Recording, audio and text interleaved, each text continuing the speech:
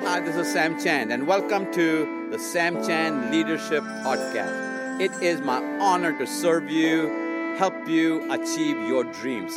Let's do this together. Today I want to talk to you about disruptions. Now, disruptions happen in many different ways.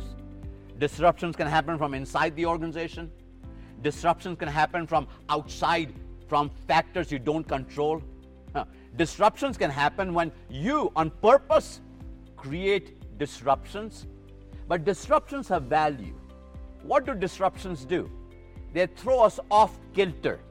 Disruptions throw us off balance. Disruptions take our brain into new patterns of thinking. It is in moments of disruption that new leadership arises. It's moment of disruption that people who are not on your radar show up. It's in moments of disruption that resources that were unknown to you come to the foreground.